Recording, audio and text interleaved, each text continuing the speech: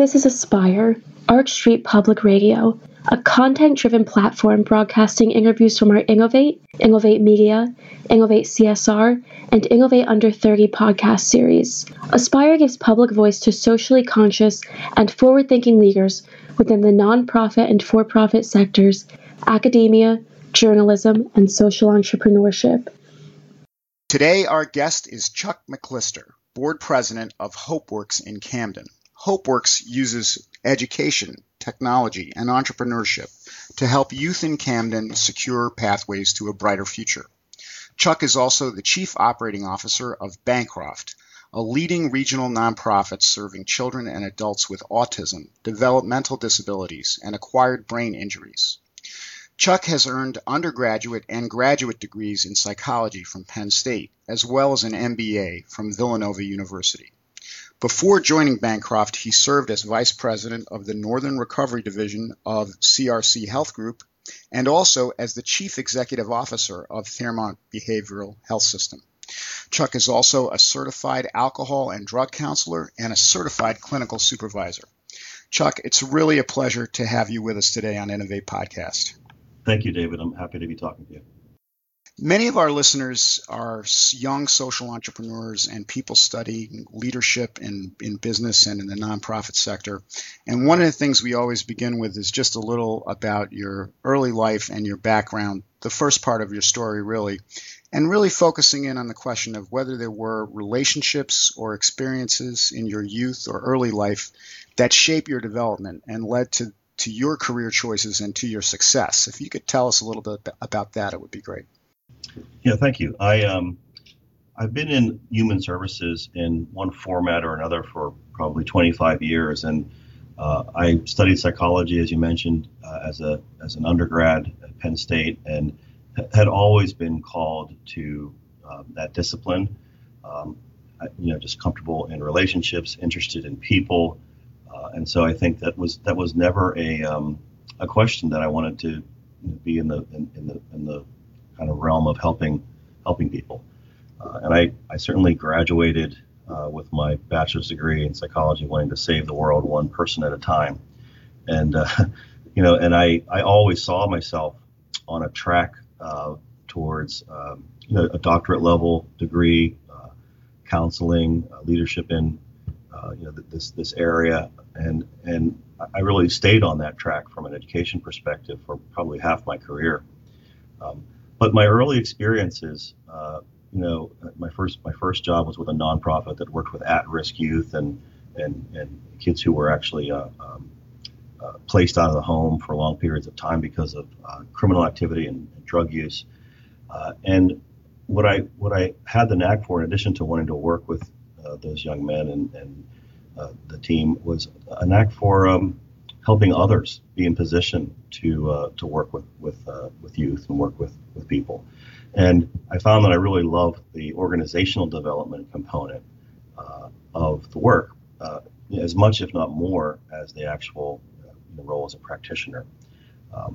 And so I spent probably the first half of my career in two nonprofit organizations, advancing as a supervisor, finding ways to both practice counseling as well as position others for it. And more and more as my career advanced, I realized that the idea of getting a doctorate and hanging up a shingle, having a private practice was less interesting to me than being able to help organizations do what they say they do, which is always a struggle for human service organizations to have the mission actually match the activities that occur where the person is served.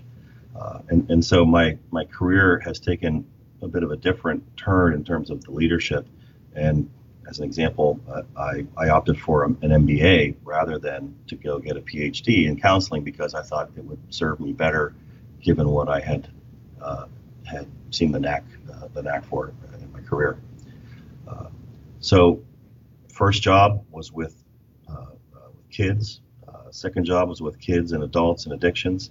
And I spent the first half of my year really in the nonprofit sector, and then the middle of my career with for-profit human services and behavioral health care. And so that's also an interesting part of my transition. So that experience in the for-profit is Fairmount Behavioral Health. Is that a for-profit or a nonprofit? That's a for-profit organization owned by UHS, which is a publicly traded company, very large healthcare organization. Yep. Yeah, so that was sounded like a very big responsibility. Probably was that your first opportunity to really lead a whole organization? It was. It's interesting that my first job was with a nonprofit company that later was acquired and was a for-profit company. And so the job before Fairmount was I returned to the same company, but with a different tax status, essentially. And so the way that the priorities and the activities changed had something to do with that, but it also had something to do with the fact that I was providing counseling in the first job, and then when I returned, I was a leader of a division.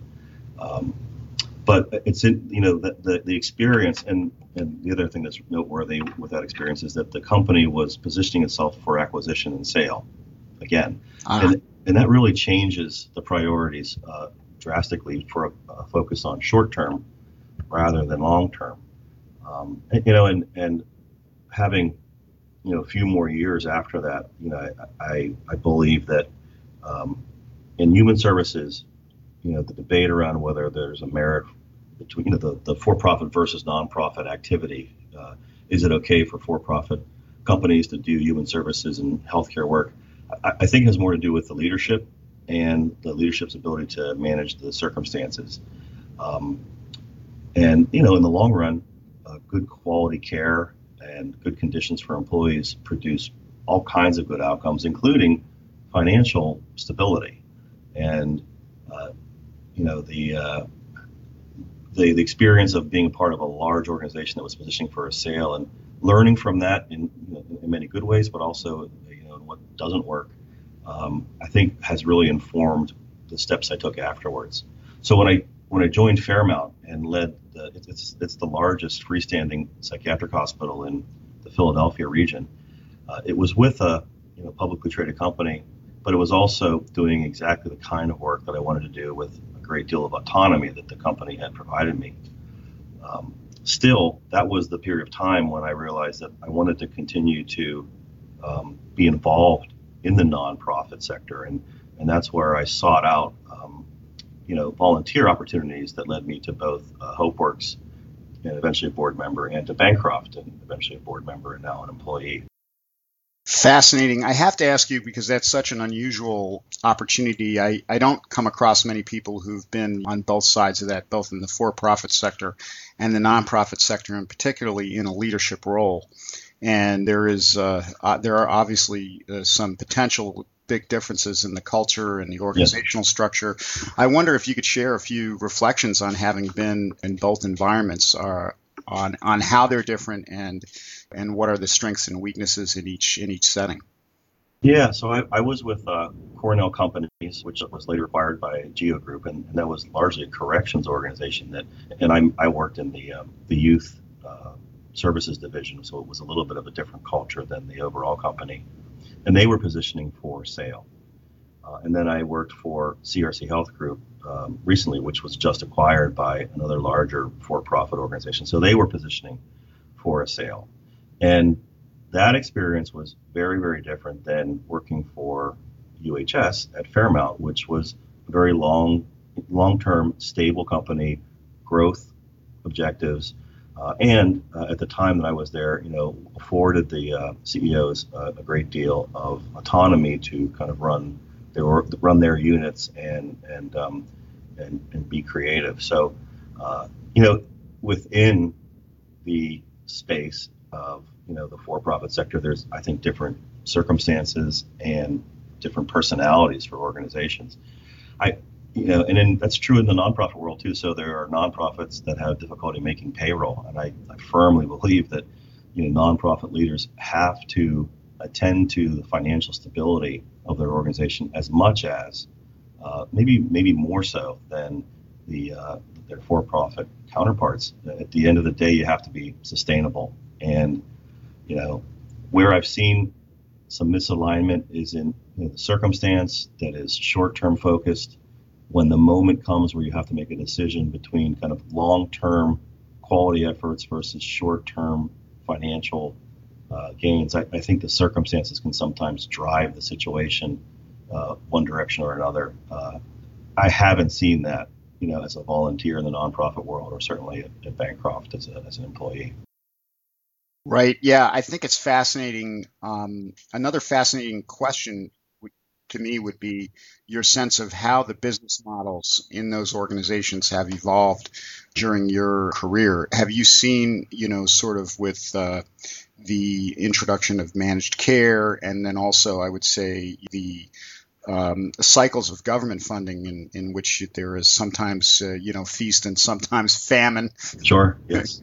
And now with Obamacare and the revolution in the insurance world and bringing all these people into the marketplace that weren't there before, do you have any sense of how those business models are evolving? I know that's like a 30,000-foot question, but no, it's a good one. You're in a unique position to talk about it, I think.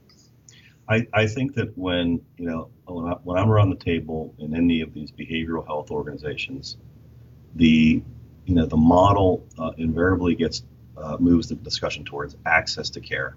So in some environments, in some jurisdictions, in some types of services, access is easier for the consumer than in others. And the model is somewhat driven by the organization's flexibility and nimbleness related to being usable. And the for-profit entities tended to be very focused on easy to use front door access, kind of high velocity throughput, and all those business terms don't seem to match very well for a person seeking help for a behavioral health issue. Right. When they are able to access the bed or the services, it's very beneficial to them. And conversely, and this does have something to do with jurisdiction. So different states have different systems, but in nonprofit, access is not always as nimble as it can be, and nonprofits that have been around for a long time and have done the same work for many, many years have, in my judgment, some difficulty adjusting, especially when it comes to their ability to be accessed by new types of consumers or in different ways. And so, I like to think that I'm able to combine sort of the thinking around making ourselves easy to use from that for-profit world with a very high quality product in the nonprofit world that people have easier and better access to, and in different ways. I mean, the big, I think one of the things that will change the way the model looks over time as a result of the Affordable Care Act is flexibility in what types of services you provide, and if you provide them vertically or if you partner, but also how quickly you can meet the needs of an individual and make sure that persons who are seeking treatment are not waiting long periods of time or wallowing in emergency rooms. I think that will define the successful providers moving forward. Yeah, that's a really terrific observation. I think that one of the things that I've reflected on myself over the years is that people sort of imagine that rationing of a resource only happens inside a government program, but the reality is that the market rations things very effectively just using different methods. It does. Mainly the ability to pay. Yeah, it does.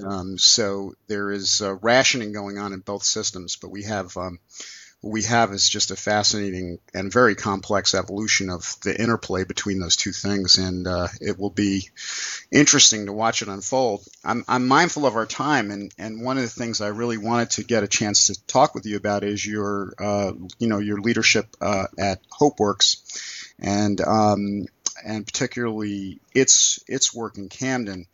And many of our listeners, we have listeners in all different parts of the world, actually, and many of our listeners will not be familiar with necessarily the situation in Camden. So I wonder if we could come at Hopeworks through that lens and have you talk a little bit about the kinds of challenges that youth are facing in Camden today, and maybe how that has developed over the years. I know you have some consciousness of the community there. Yeah. That's a great way to approach it. This could be said for any environment, but Camden is historically one of the most impoverished communities, urban communities. It's can be characterized as violent in terms of the number of homicides that happen and assaults that happen each year. And I start off with that and run the risk of kind of bashing the community, which is certainly not helpful and not a part of what Hopeworks does or how we want to be seen. What I love about what Hopeworks does is that it has a very focused approach to helping young men and women change their futures based on kind of knowing their histories. The byproduct of poverty and violence is trauma. And so you can safely say that a person who grows up in a community that has a lot of poverty and violence is a traumatized person. And what we learned, and Hopeworks is celebrating its 15-year anniversary this year, what we've learned over that time, both the board and the leadership together, is that people who are traumatized experience and perceive opportunities very differently than people who are free from that. And there are very deep-rooted and natural barriers to accessing opportunities because of that interpretation. And it's very easy for a person who hasn't had those experiences to take a young man or woman who is not showing up on time for the internship that was provided to them, or not being consistent with their attendance or their responsibilities, and to point the finger and say, what's wrong with you and why are you acting irresponsibly? But in fact, it's pretty typical for a traumatized person to not engage in the same manner until they've been able to process some of those events. And sometimes that processing can be, in a paraprofessional manner with just a trusting relationship with the right people and the right set of questions. Sometimes it requires, professional help to do that. But once that happens, the individual is really able to take advantage of the opportunities. So we started out as, an organization that was probably looked like a lot of other outreach organizations that focused on, education and vocation and job opportunities and, some low-level counseling. But what we learned was our real offering was the ability to provide hope for people who are traumatized so that they can plot out their own path. That's terrific. And so does that mean, in my experience, a lot of that has to do with really the relationship that's built between the agency and the client and how they perceive that. And I do think it's interesting that when you're working with vulnerable populations, I think people often don't appreciate how fragile that relationship is and how easy it is for somebody to be dissuaded, and hope is sort of the reverse of that, where people maintain their sense of the possibility of a positive outcome from this interaction. And I'm wondering about how if you could talk about that, what's different, what's the special approach to nurturing that relationship so that it models something that maybe is not, hasn't been in the repertoire of the person that you're dealing with before that. So it's a great question. Obviously it takes the right people and the right mindset, but that's absolutely not enough, because the nonprofits that work with at-risk youth in urban communities and other communities are full of very well-intended and very talented people.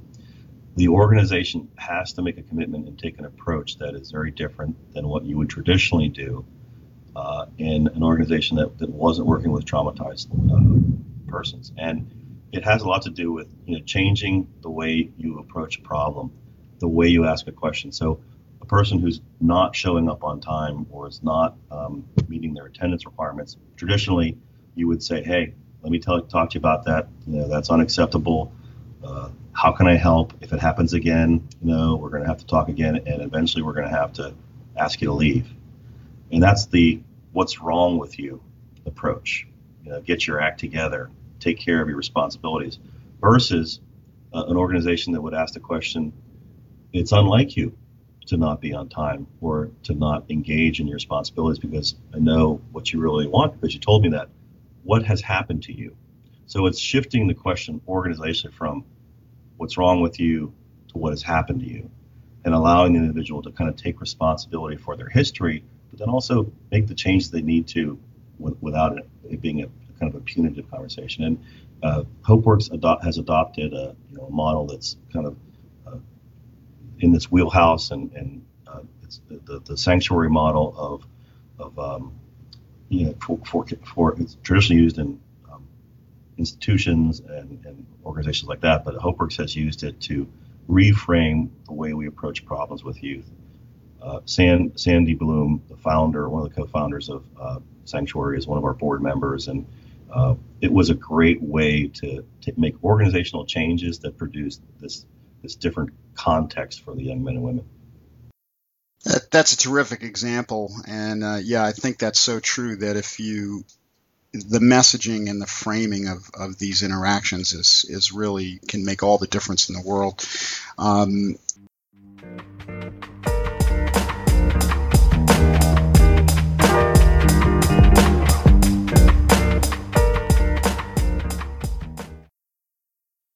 This Innovate series features dialogue with some of the most influential advocates for changing our world, from the CEOs and founders of major nonprofits to the directors of cultural and academic institutions. Innovate demonstrates the vital role of empathy as an agent for that change. Innovate and Aspire are produced in partnership with Ashoka, Innovators for the Public, the Kellogg Fellows Leadership Alliance, and the Philadelphia Social Innovations Journal, and presented by Arch Street Press and the Public Radio Exchange.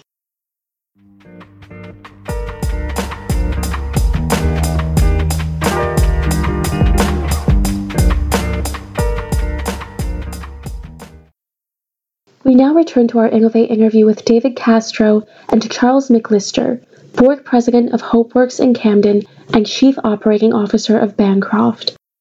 It sounds like you do a lot of work on culture, and I wonder if you could talk a little bit about how this is sort of segueing into another thing that I actually want to talk about later, but it's such an important leadership function, is how you approach developing a culture within an organization, particularly in terms of staff selection and how the board interacts with the staff. Could you talk about that? Yeah. It sounds like it's a critical part of what you do there. Yeah, I believe that human service organizations, behavioral healthcare organizations, probably healthcare organizations, are almost kind of living organisms with their own ability to kind of direct their growth and development. But there's also some defaults that are not necessarily good, and the issues that a young man or woman would bring to a place like Hopeworks or another human services agency are disruptive. They're private. They're sometimes aggressive and violent. They're traumatic, and it's impossible for the folks who work with persons who suffer from those issues to not just be affected by them from a humanitarian standpoint, but to be to adopt some of those issues themselves. And there's time and again you see a kind of a parallel process, and this is something that Sanctuary attends to very directly, but a parallel process between the caregivers and the care receivers. And so if you keep that in mind, one of my pretty firmly rooted beliefs about human services agencies and their culture is that the hardest thing for any leader to do is to make sure that the agency and its members do what they say they do. And when people ask me, what's on your job description, I have plenty of bullets, but the one thing that comes to mind is that my job is to shrink the distance between what we say we do and what we actually do. And I think that human services leaders are always, on the task of shrinking the distance. And it'll never be identical, because there's going to be too many variables, and we're dealing with human beings on both sides of the equation. But the closer you are to doing it the way you say you do it, the better the outcomes will be for those youth. And so for me, I recruit for people who kind of fit that culture, and we hire to culture, we train to skill, and you can change the way a person delivers their professional craft. You can improve that, you can develop it, but it's very difficult to find people who kind of have the mindset and to change that from one to another place. And generally, Hopeworks went through this transformation when it realized, and Jeff Putoff, the executive director, who's just now retiring this year, was a great leader in this. When he realized that we would not be able to engage the young men and women until the staff and the culture changed to be more accommodating of this trauma variable, and it resulted in a turnover of the employees, because not in a way that was disruptive or involuntary, but it wasn't for everybody. It's difficult to change your mindset, and so oftentimes when an organization has to go through a cultural change, you find that people will kind of tap out and move on, and sometimes they're able to do it in a way differently and better in another environment than the one that they started in.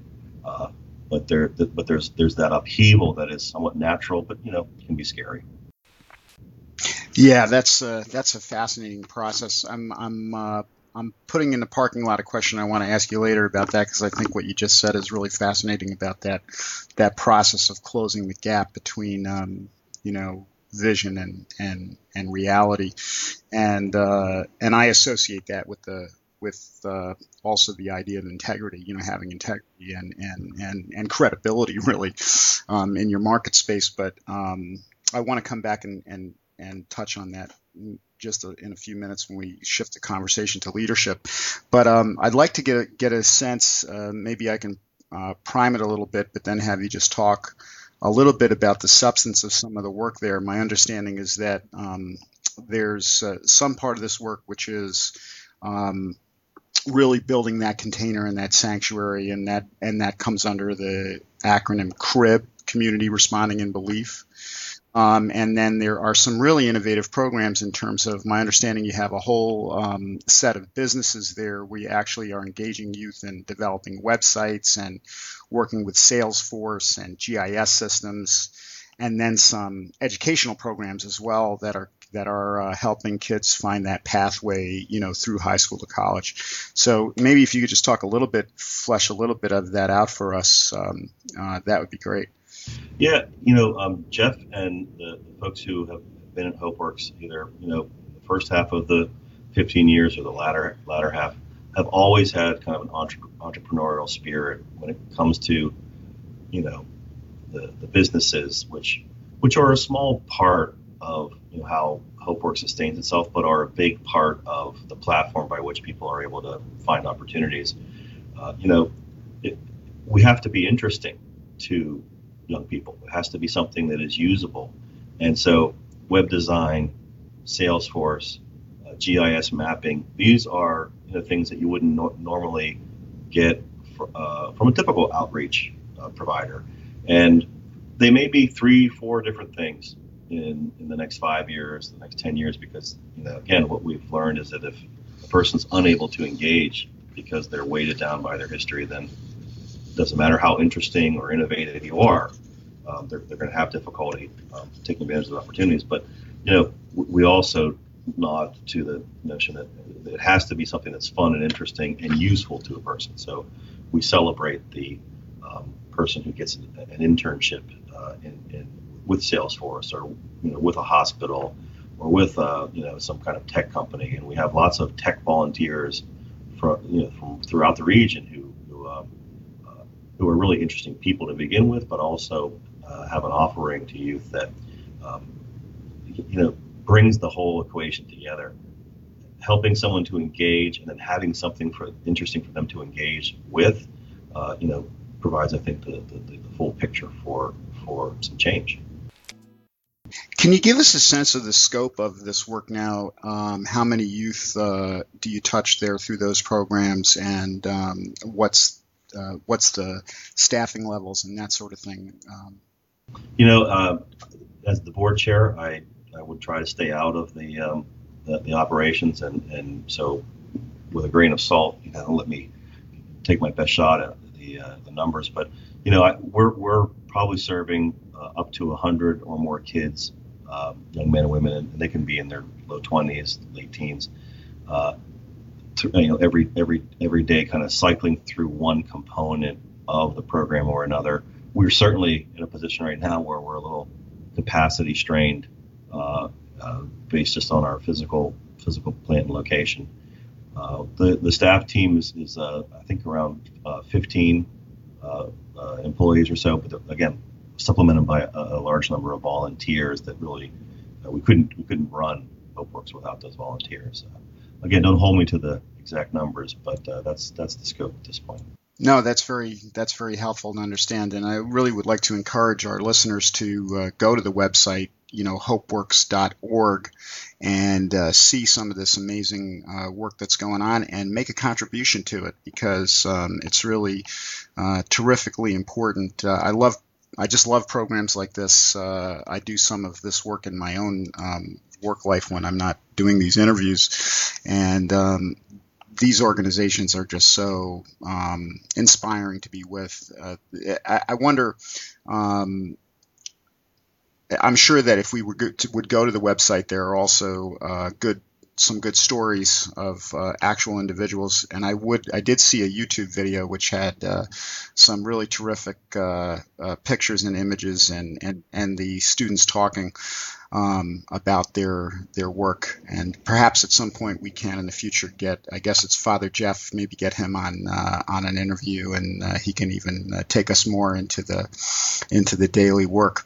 I wanted to switch gears a little bit, because you are the Chief Operating Officer of Bancroft, which is also another hugely impactful organization, and in a slightly different venue.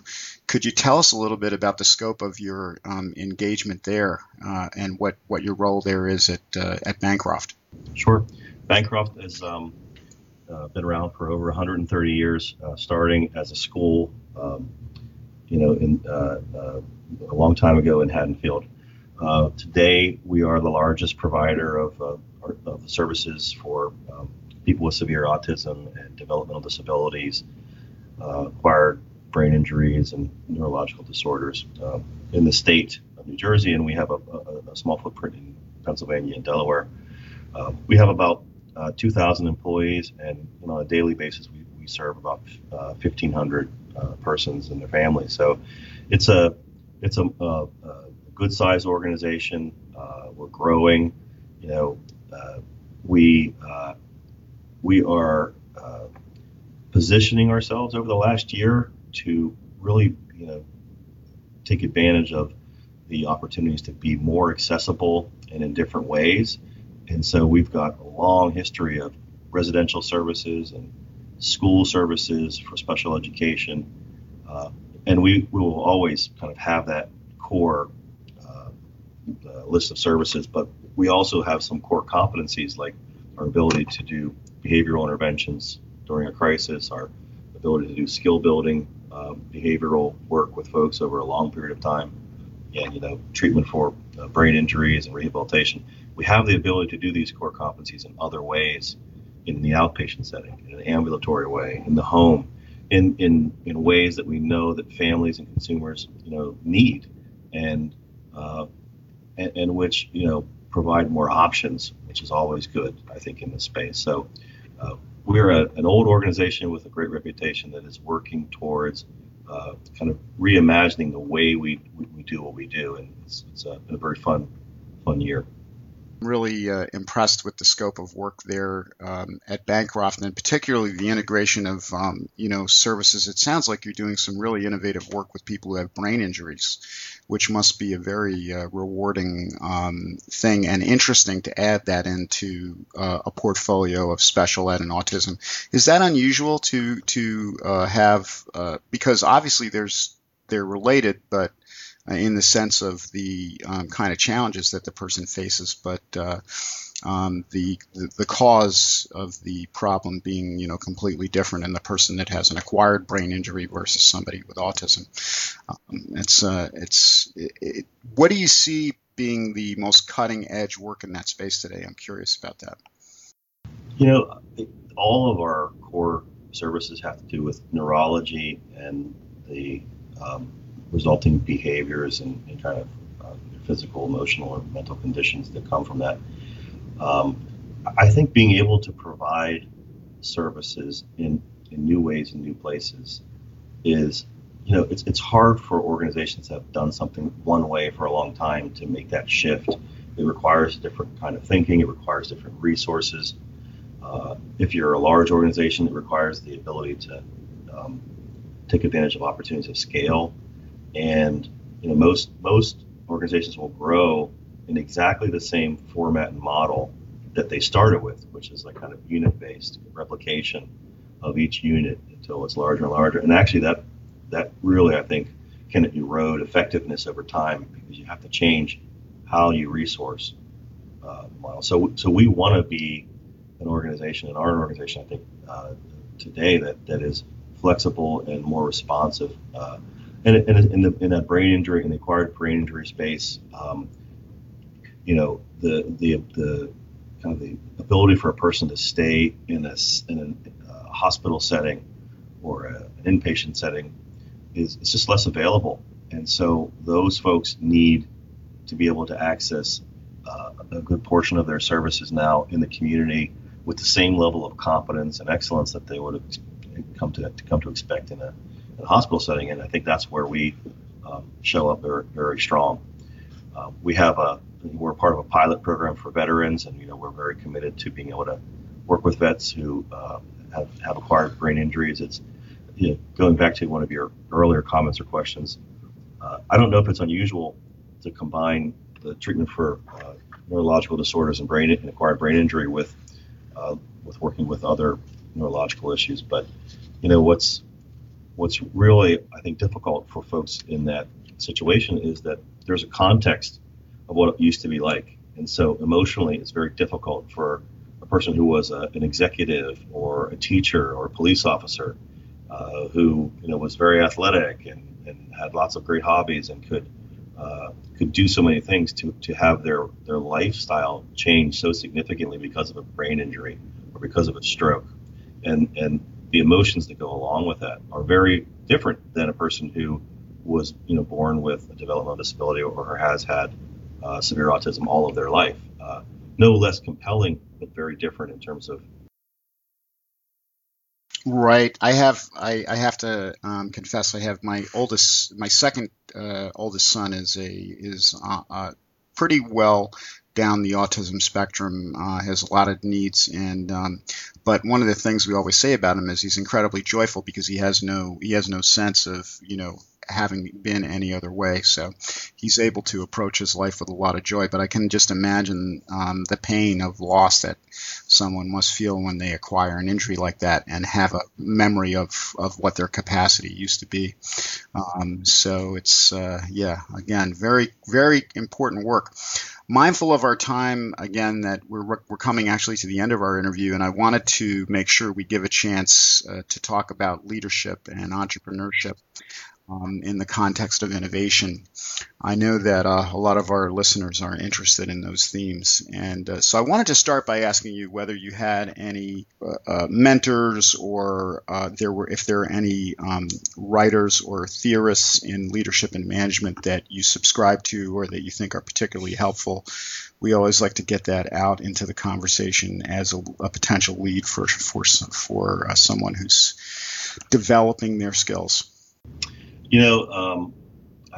I would hate to leave any one author or guru out, and this will sound like a shameless plug, but I really enjoyed my experience at Villanova in the MBA program because it was a systems thinking approach to business leadership, which I have to tell you I've utilized every day since graduating that program. And Russ Akoff, who died a few years ago, who was a systems design leader at Penn, is really the founder of that kind of thinking. And Jamshid Karajadagi, who was still a professor there in that program, and one of Russ's partners, was our lead on that. And I'm always going back to things that Jamshid said or wrote or that I never met Dr. Akoff, but his teachings are a big part of my style, I think so, and I'm proud to say that. So I really think that you have to look at the entire system, and you can never look at one problem without the context. And that was an important takeaway, I think, from that experience. Yeah, I am also a huge fan of that work, Peter Senge, and actually one of the things that I've done in my professional life is teach people systems thinking and systems diagramming. So we share that passion. I do think it's transformational to how you approach organizational problems.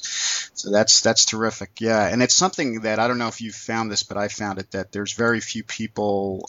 There's actually many less people than you would imagine in business, either in the nonprofit sector or the for-profit sector, that have familiarity with that at a high level. Usually what they do by instinct and not through, really having studied the material that's out there. Do you find that? I do. I think that there's like a fit that a person has with this style and with that model that, I found myself as I went through the courses really corroborating a lot of my beliefs and practices, but then being able to be more organized and refined in how you deliver those. Because I do think your instincts take you so far, but to be able to benefit from what someone else has experienced or written about and distill that into a kind of a better delivery of your own style is kind of an obligation for leaders to develop themselves that way. So let me come back and ask you one final question, which goes to your wonderful point about the centrality of helping people to live up to what they say, do what you say you are doing. If you could do that, that's a simple recipe both for culture and for success, I think, in any organization. How do you manage in that context the difficult challenge? Because I think a lot of times what organizations are doing is they're willingly trying to bite off more than they can chew and trying to stretch. Every great innovator is trying to climb a mountain that looks unclimbable. So it always involves, in some level, saying that you're going to do something that you may well in the back of your mind feels impossible. So how do you hold the tension between sort of the integrity to be who you are, but also the willingness to stretch and to try to accomplish something really difficult?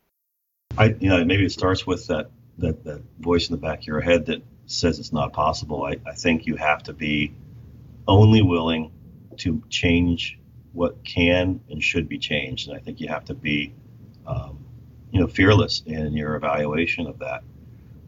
Having said that, I think that there's plenty of things that, I've embarked on and that I will embark on that are going to look impossible maybe to the observer or to the folks that are in that system. But, I have to believe that it's possible for us to start it, and I need to be able to enlist others in that vision. It also, I think, has a lot to do with being truthful and candid with reality. We want what you want to be, and this is replete throughout, ubiquitous throughout human services organizations where the vision and the promise that is made is just not what happens, down the road, and that the people like me in the chief operating officer spot are not in touch with what happens for the person who's side by side with the person we serve on Saturday night in their home, when the rubber kind of really hits the road, and you have to have a willingness to go to see that, to hear about it, to believe the story that you don't want to hear, and see that as an opportunity to course correct in a way that gets you closer and closer and closer to keeping your promises. The thing that would anchor me, and that I use probably, or maybe even overuse if that's possible, is you ask the person who's delivering the service, is this what you would want if it was your loved one? Would you be comfortable with someone who was dearly important to you receiving the services that we provide? And how can you make an impact on that? If your answer is an absolutely yes, then we're not done making our changes. So I think there has to be inclusion, there has to be a feedback loop, and there has to be kind of a fearless willingness to see what actually happens, and a commitment to changing it when it's not what you want. Yeah, exactly. So that courageous commitment to get up every day. And what is it? I think it was Confucius. I had been using this quote for a while, but before I learned that it was Confucius, but said that it's not how we fall, but how we get up that matters. And that's true for individuals and for organizations as well. How you meet failure as a continuous improvement process that gives your organization its character. The problem is generally not with the idea. It's generally with the implementation of it. And if the implementation is hard, people will blame the idea, but really it's how the team and all its members own the implementation of an idea and do it together that would make or break its success. That's terrific. Well, that's a terrific thought to leave us with. Chuck, I wanted to thank you so much for spending this time with us today on Innovate Podcast and for your contribution to Hopeworks Camden and for all the work you're doing in the region through Bancroft. And I hope that we can catch up with you at a future interview and find out more about your journey and wish you well. Thank you for joining us today. Our library of interviews and a range of further resources may be found at archstreetpress.org or prx.org.